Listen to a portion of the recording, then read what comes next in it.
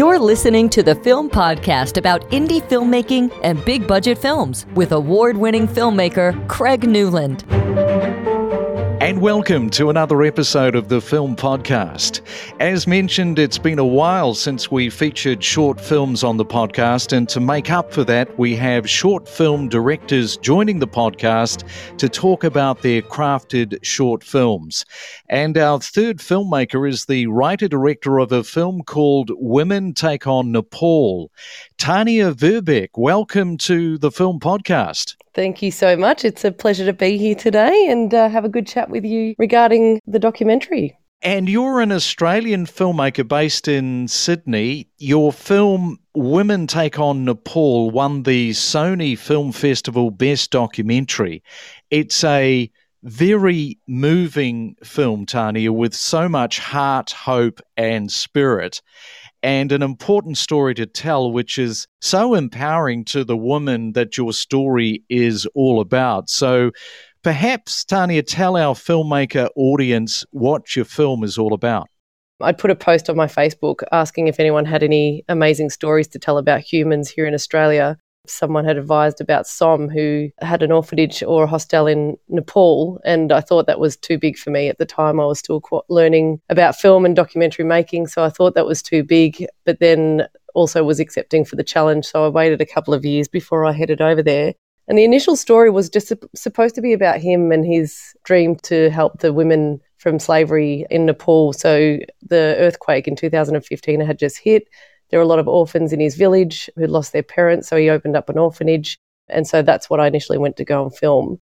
So I headed over there in May 2019, where I met him and filmed a story that was supposed to just be for Facebook. And then it ended up being a lot bigger than that when I'd met the girls who were part of the orphanage who are now like 19, 20 years old.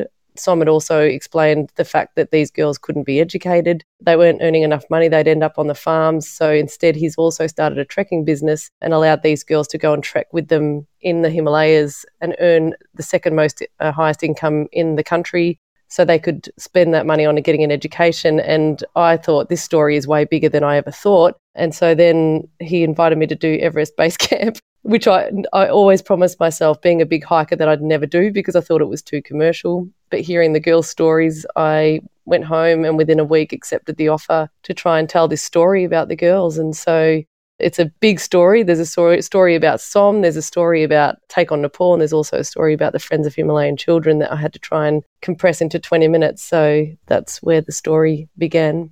And maybe you could just sort of lay out a little bit more detail on who Som is and his backstory. Yeah, so Som Tamang is a Nepalese-born Australian. He lives in Cairns. He's married to Susan Devitt, who's from Ireland, and was born in a village called Batasi, which is it's only 50 kilometres from Kathmandu, but can take up to 6 hours to get there. If you've been to Nepal, you can understand how the roads are. His incredible story was he left home when he was 10 years old with the want of getting an education, and he followed a man. There's a trail that takes you down to Kathmandu, and he followed a man down that trail thinking he knew how to get back home. And then he ended up staying in Kathmandu, getting lost, and he became a slave himself. So he was put into a family with a promise of getting an education, but he ended up being a slave for a couple of years. And he knew he wanted to get home, but the only way he knew how to get home was that he knew that the sun set on a particular side, obviously, and that's where the path would take him home. So that's the only way as a kid he knew how to get home. So he got stuck in Kathmandu for quite some time. He was able to get away from the slavery and become a labourer, and then he was able to find his way back home where he was able to support his family with a bit of money. But by that stage, things were happening to his family with the women. They were being trafficked, and that's when he learnt about this whole issue of sex or human trafficking within Nepal. And so then that's what inspired him to try and get somehow this system to stop within his own village.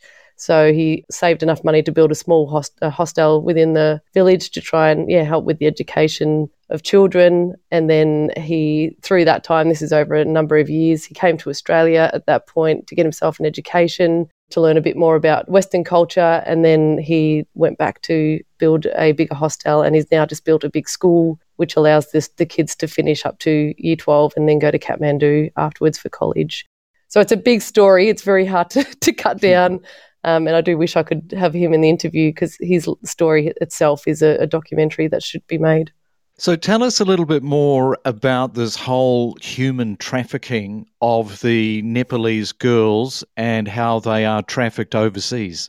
We do watch TV shows and documentaries, and we have this idea that they get mugged and kidnapped and blindfolded and put into the back of a car and taken away, which is not the case. It is a very well-organised, well-structured system where it's families that are involved. So it could be the uncles or the cousins. When I said before that hiking was the second biggest income within Nepal, it's because human trafficking is the first. So a lot of the men are attracted to this wage and will do anything to get the girls across the borders. For the parents who are, especially in the Batasi village, in poverty within the village, so the parents are willing and accepting because they do trust the family members to take them away with the promise and the hope that these girls will get a job over in India, but they end up getting prostituted out or sold to families in India for slavery. You can't tell it's happening. You could go to the village and see a man holding a young girl's hand and you'll get told that that's the cousin when he's actually got intentions to try and traffic the girls out of the village. So that's the process. And this is so much more than just a film. You are changing women's perspectives on what they can achieve by empowering them to think beyond the norms of their everyday lives as Nepalese women. Just by listening to what you've been saying since the start of the interview, this is so much more of a bigger story than you initially thought. That's such a great question. I haven't spoken about it much, but of course, while I'm interviewing these girls, to them isn't a story. To them, this is normal life. So it was very hard to get any kind of reaction from them thinking that what they're going through is heroic or what they've been through is traumatic. So for them, they don't feel like the hero and they don't feel they're empowering other people. And it's not until you do the trek yourself and you get to base camp or you get to hear their stories where they finally hear from us how inspiring they actually are. I mean, when you listen to the full interview of Kamala, when I asked her about her parents before I filmed her and the way that she delivered about her mother killing her father was absolutely normal. There was no emotion. Obviously, it happens a lot in their village where they lose their parents, so it's just become part of the norm. And for us, we get so traumatized by this kind of event. So it was just very interesting to try and pull the emotions out of the girls to show that this is incredibly empowering for the rest of the world. You know, what struck me about the Nepalese women is their warmth and personality, especially the women in your documentary. They have this real spirit about them. And after watching your film, I was left with a real uplift in the spirit of the power to be able to help other people. You wouldn't be human if this story didn't touch you in some emotional way.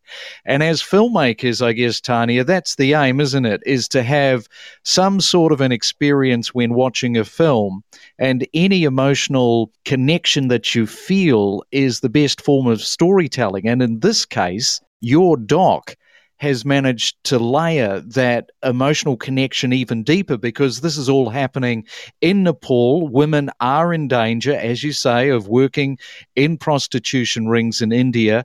So to be able to offer that breaking the chain moment, I guess, and to see another way for women to work, live and survive is such a compelling, watchable story. So let me ask you this. How has this emotionally changed you as a person and as a filmmaker telling this story? When I first met the girls, well, first of all, I was so surprised by the fact that they could speak English so well and their warmth was just incredible. And I think that's from being someone that was pushing away from telling this story altogether to meeting these girls and wanting to desperately tell it and submit it for the world to see.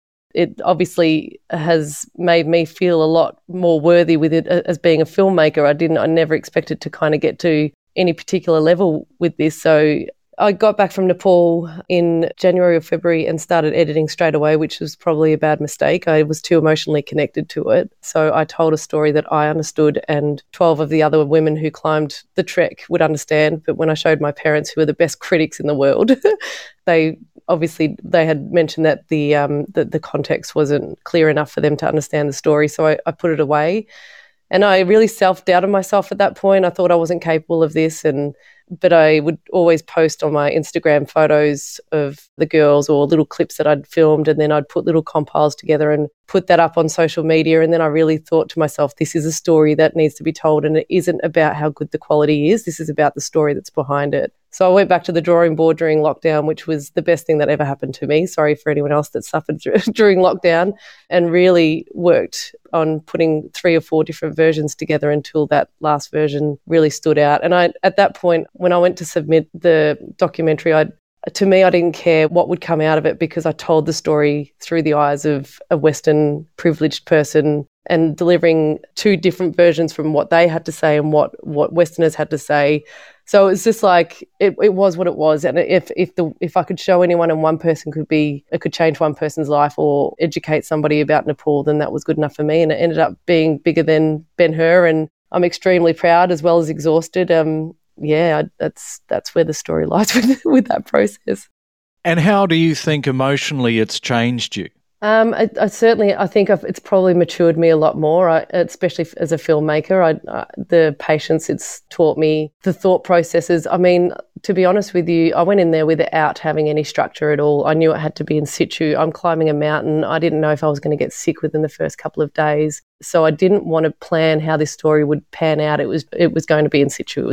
I don't want to change my ways as a filmmaker because of that production style. And I think that's what I want my niche to be, is just sort of go out there and find the story, and the story will develop itself instead of having a full plan structure of how I want it to end. And how did all the engagements happen with permissions to be able to film there? What was happening on the ground, and what were some of the steps that you had to go through to actually make that happen on the filming side? So, yeah, I mean, obviously Som being a very well-known person within the trekking industry was a massive help with requiring permissions. He's trying to change the culture and tradition of many, many years, and there's always going to be people that don't want any changes like that. So we had to kind of work around that, but it was his magic and his gift that was able to get us to work around any challenges that were going to be facing us during the filming. This is climbing to base camp of Everest, which is a huge achievement on its own. It's a real hurdle and barrier to break through. What were some of the behind-the-scenes stuff going on to coordinate that challenging feat to take place, Tania?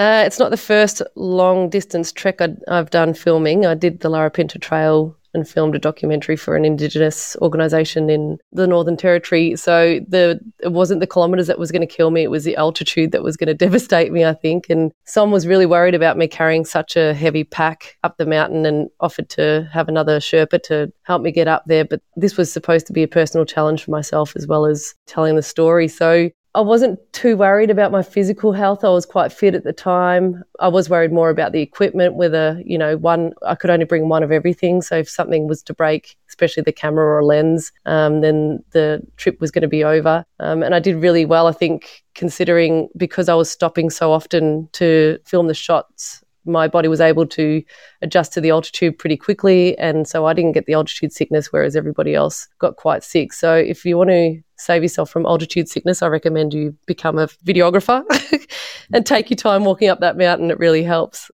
And the team, how many were there on the ground helping you film this? Just myself. It was me, myself and I. I had to be the sound recordist, the interviewer, the videographer. Like I said, I went up there with the intention of hopefully developing a story. I hadn't requested any funding for anyone or thought that it would be a big documentary. So I had to put a GoFundMe up and get some support, financial support from close people in my life. And you can tell throughout the documentary, there's an interview I've done with Susan, which was incredible, which I wish I could show more of, but we got to Namche Bazaar. I was completely exhausted by the time she'd finished talking to the girls and sitting down. The light had gone. I had a mini light to put on top of my camera, which the battery had died. So I had to rely on whatever light was coming through the window, and it was a very noisy interview, and as you can tell, and no one could fix the grading on that. But I had to obviously use it so people could see who Susan was. So you can see there's times where the physical struggle kicked in and the struggles of trying to make things work, but it still told the story, and I think that's what's always important with filmmaking, is the story more than the quality. And this film, it was filmed before COVID. Everest has been closed. How much of a problem now, from the time that you filmed to what has gone on during lockdown, what has been happening to these girls and other future girls that could become involved in the program?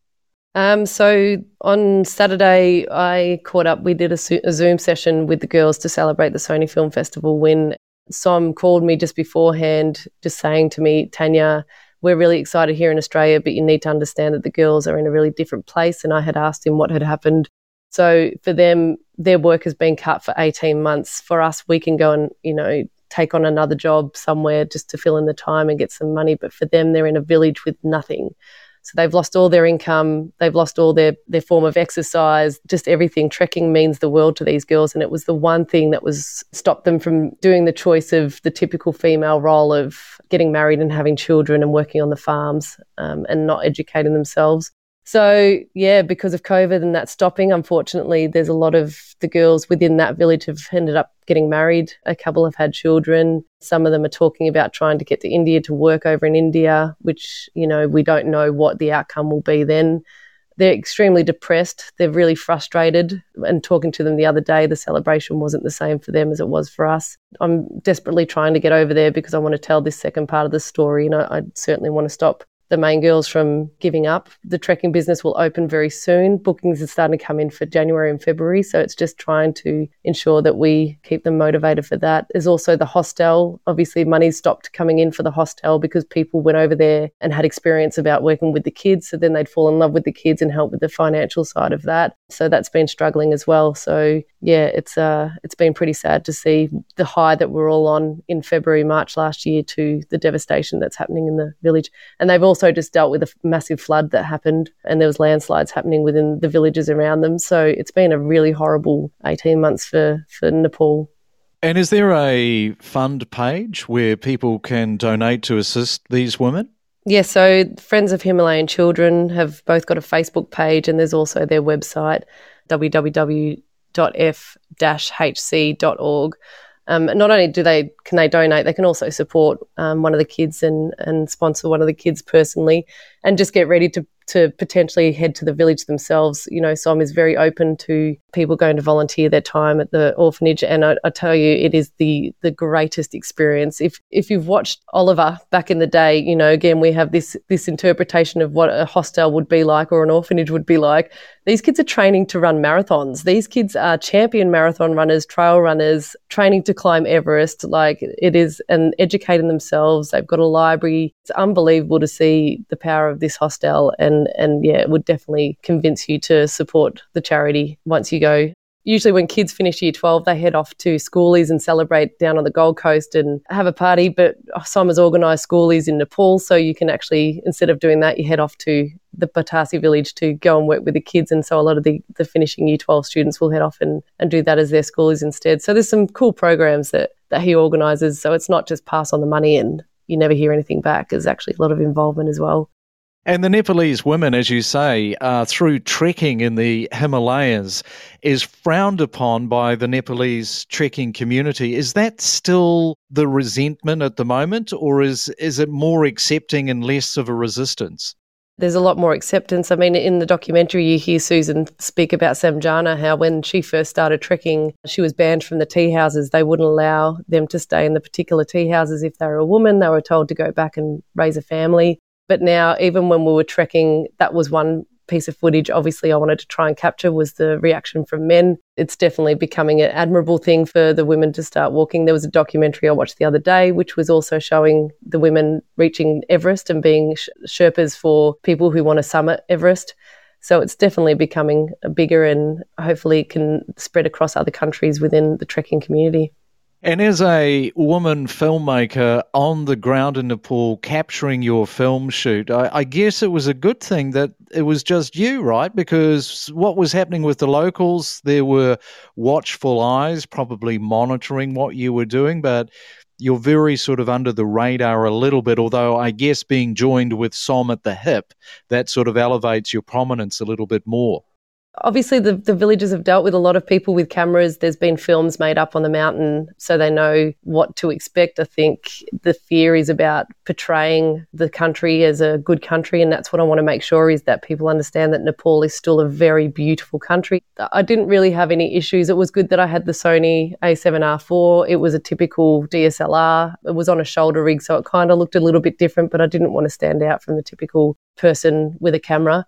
So that certainly helped. The locals were all, I think they've just been stopped constantly. Their kids are just so stunning. So the kids are always running up to you wanting to be filmed, and it wasn't too difficult. I think being a one-person band filming all of this, there is so much emotion going on while you're climbing. You are so tired. You are so sad. You're hearing constant sad stories. And to have to work with a team at the time would cause, I think, a lot of chaos, different opinions, and that you don't really have time for that. If one person was to fall sick, then that would, sort of crush the crew of filming the style that you want. And I wasn't too bad. I think the last day, I remember walking back up, and it was the last day, and that's when I kind of had a nervous breakdown. I think that's when exhaustion had totally kicked in, and I didn't know what I'd filmed. I didn't know if it was worthy or if I was going to be able to tell a story. But I just remember one of the other trekkers stopping me and asking if I was okay, and I just broke down and cried and asked him to leave, and it was definitely challenging.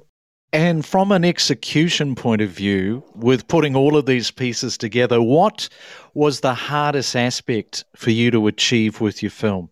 It was telling the full story. I just remember sitting there looking at all this footage and listening to, because I needed to get some story in there, and I needed to get the village story and the hostel story, the school, the base camp. Initially it was, 1.5 hours, but I wasn't ready to do a feature. I didn't feel it was engaging enough to do a feature, because obviously features include a lot of historical footage. So I had to try and cut this into 20 minutes, and to try and cut such an incredible story that's told over, 20 or 30 years of issues that are happening within the village was really difficult. So that's where there was a lot of hair pulled and grey hairs coming out, but it all worked out. And Susan's interview, like I said, there's hardly any cutting of the interview at all. She just flowed with this beautiful story, and I was able to capture enough footage to overlay that beautiful story being told. And as you mentioned, it's not an easy story to tell. The logistics on their own is a nightmare. You've got to get there, you've got to plan it all out. Just very, very challenging stuff from a filmmaking perspective. Absolutely. Trying to figure out what gear I can take and how much I'll be able to climb with, and having to guard it with my life as well, not knowing if I'd lose anything along the way. Obviously permits and permissions, and trying to organise to get from Kathmandu to the village was big as well. So the funniest part was at the start of the trip and having a meeting with all the new trekkers and telling them what was going on, and then asking them, listen, I'm going to be in your face, that you'll be vomiting, you'll be pooing, you'll be peeing, and there'll be a camera in your face. I don't want you to have a go at me. If you feel uncomfortable, all you need to do is put your hand up, and that's it, and I'll walk away. I wanted to try and capture every single moment. That was amazing, because some of the most conservative people allowed me to film them at their most vulnerable times. And by that stage, I remember one of them turning around saying, I don't care what you film, like, this story is just so incredible that it needs to be told. So that was great. So let's geek out a little bit now with what happened post completing the film, because you've picked up some awards. You mentioned Sony International Film Festival voted you as the winner for the best doc. So congratulations for that. Thank you. Tell us a little bit about some of these accolades that have now come forward as a result of the film getting out there. I've submitted it into Sony Film Festival, which was the greatest achievement of my life so far. I was absolutely stoked. I was in absolute shock, because the most incredible story that I found out of the documentaries was Pigman, who is a New Zealand film. That is absolutely a story I'd love to tell, and it was beautifully shot. But yeah, so hearing my name, Women Take on Nepal, come up as the winner was an absolute shock. There were celebrations happening across the country, from Cairns with Som and Susan to myself. It was just sad that, it had to happen during a lockdown period. And then also submitting it into a couple of festivals overseas. And the whole idea was the Sony Film Festival was one of them, and the other one was Women Who Adventure Film Tour, were the two predominant festivals that I wanted to showcase this documentary, and they both officially selected the documentary for their festivals. So it's been unbelievable. I remember waking up the first time to a message from the Toronto International Women's Film Festival saying that it had officially been selected, and it was my first selection ever, and I have never felt that feeling in my life. It was just unbelievable. So it's been exciting. It's been a great, few months, considering what's happened here in Sydney and how secluded and isolated we are at the moment. It's absolutely kept me alive and prevented me from falling into a very depressive state. So, yeah. Well, you mentioned the International Toronto Women's Film Festival. That's a festival which is dedicated to female cinema, discovering and bringing together female talents from all over the globe. So, to be recognised in that way from the International Toronto Women's Film Festival, congratulations. Thank you. Yep. And that was great for the first official selection, I think. It was unbelievable. And I think it had won Best Short Documentary as well for that. It's been very difficult sitting here on my couch. You walk out of the bedroom and you're just by yourself in this apartment, and, what's supposed to be this amazing feeling of going out there and celebrating with your friends or potentially travelling and being able to experience this yourself has been a bit different. But I'm sure as soon as lockdown finishes, I'll be crossing borders and celebrating with plenty of people across the country, and hopefully head off to Nepal and be with the girls again. Well, I can tell you that somebody sent me the link and said, Craig, you should have a look at this. And I watched your film and I went, wow, I've got to get Tania on the podcast. From a filmmaking point of view, I'm watching it. I didn't know all of the backstory. I thought that'll be a great story to unpack and present to our audience. It means so much to me because I think it's so funny. I don't think it's just being a female filmmaker. I think it's just in general, when you're coming into the industry, you kind of need that kick of something that makes you feel like you're worthy and that you're going to be different enough to be able to make a difference. And I think I doubted myself a lot during the time of putting this together. There were in and outs. Like I said, there were times that I was just going to give up on it. It's definitely been the reactions of people watching this that has actually absolutely made me feel like not just a worthy female filmmaker, but just a filmmaker in general. That is all part, though, of being a filmmaker is self-doubt. We do that all the time as filmmakers, and the goal is to get to the end. Yeah. That's the hardest thing, is got to keep going, got to get to the end. And look what happens. You got to the end, you told a beautiful story, and it's been recognised in some of these film festivals. Yeah, that's so good. I think if you believe in the story that much, it just comes to light naturally. Like, I don't know if it's ever happened to you, but you could do 20 edits and something happens, so the rendered stuff's up, or your computer breaks down, and you lose everything, and you tend to do the last one, and it ends up being the most perfect edit without even trying. And so it's just like the universe of film always puts you in these really horrible situations because it knows it's got something better ready for you. And that's exactly what happened here, waiting that period out and waking up one day and saying, I need to restart this edit. And then it just flowed. It flowed so perfectly. And the edit was quite easy the last time doing it. So, yeah, we do have a special person up there somewhere looking after the film industry people. That's what I feel. I know, you've done so well. And if a producer is listening to this podcast, wondering if you have a feature that you want to tell, let's throw that up right now. I've done it with another couple of short film directors because, Tania, as we know, it's all about connections in the film industry. So here's an opportunity to talk about a project that you might have swirling around in the back of your head. You might have something that's already pen to paper in the long form. So is there anything that you'd like to tell us about? I don't have anything in the pipeline. It's been very difficult to try and run out there and grab stories being locked down. So that's what I'm usually the person that will go out there and the story comes into my lap.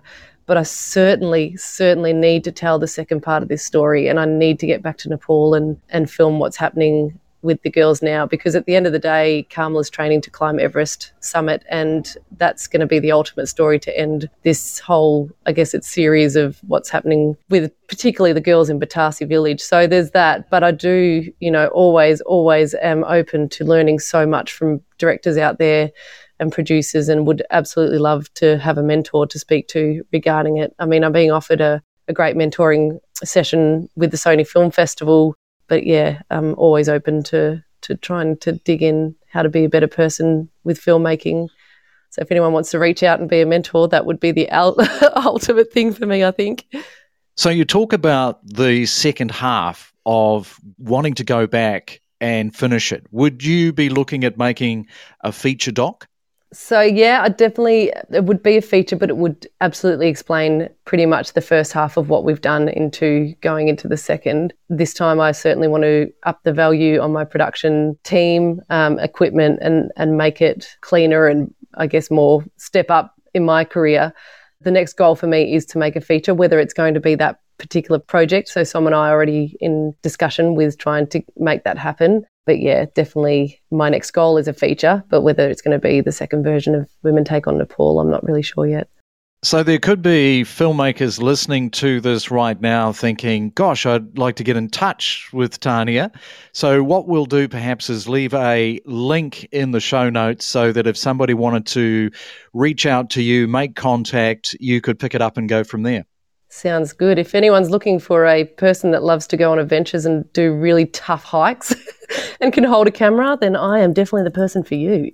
Well, thank you, Tania, for the insights into your award-winning film, Women Take on Nepal. It's a story that had to be told, and you told it so beautifully. Well done to you, and certainly creating the opportunity for the rest of us to see it. And thanks so much for taking the time to come onto the Film Podcast. I really appreciate you listening to me. It's been an absolute pleasure talking to you.